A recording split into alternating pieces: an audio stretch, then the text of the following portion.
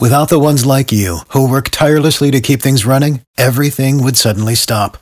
Hospitals, factories, schools, and power plants, they all depend on you. No matter the weather, emergency, or time of day, you're the ones who get it done. At Grainger, we're here for you with professional-grade industrial supplies. Count on real-time product availability and fast delivery. Call, click Grainger.com, or just stop by. Grainger, for the ones who get it done. While President Trump has repeatedly pressed for doctors to use the anti-malaria drug hydroxychloroquine for the coronavirus, it seems to be going nowhere with the VA.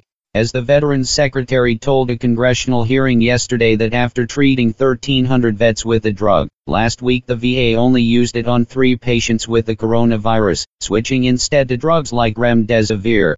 Secretary Robert Wilkie defended the initial use of hydroxychloroquine, saying it gave people hope when other treatments had not worked against the virus. While the president's executive order is unlikely to bring any changes in the near term, what strikes me the most about it is how swiftly President Trump moved to retaliate against Twitter.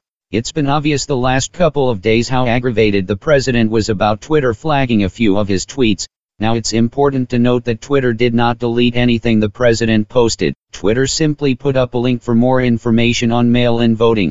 So the president's almost nuclear reaction tells me he sees his ability to say almost anything on Twitter, especially about mail-in voting, to be a very important part of his 2020 campaign.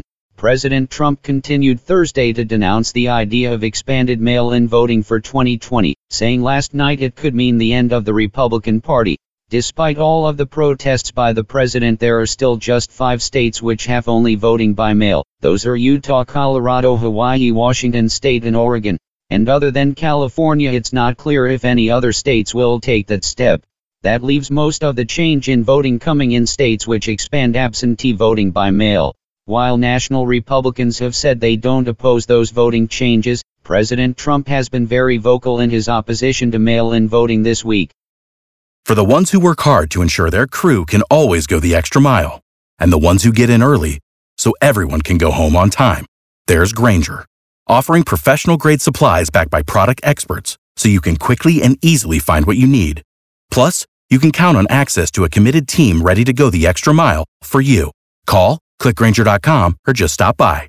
Grainger, for the ones who get it done.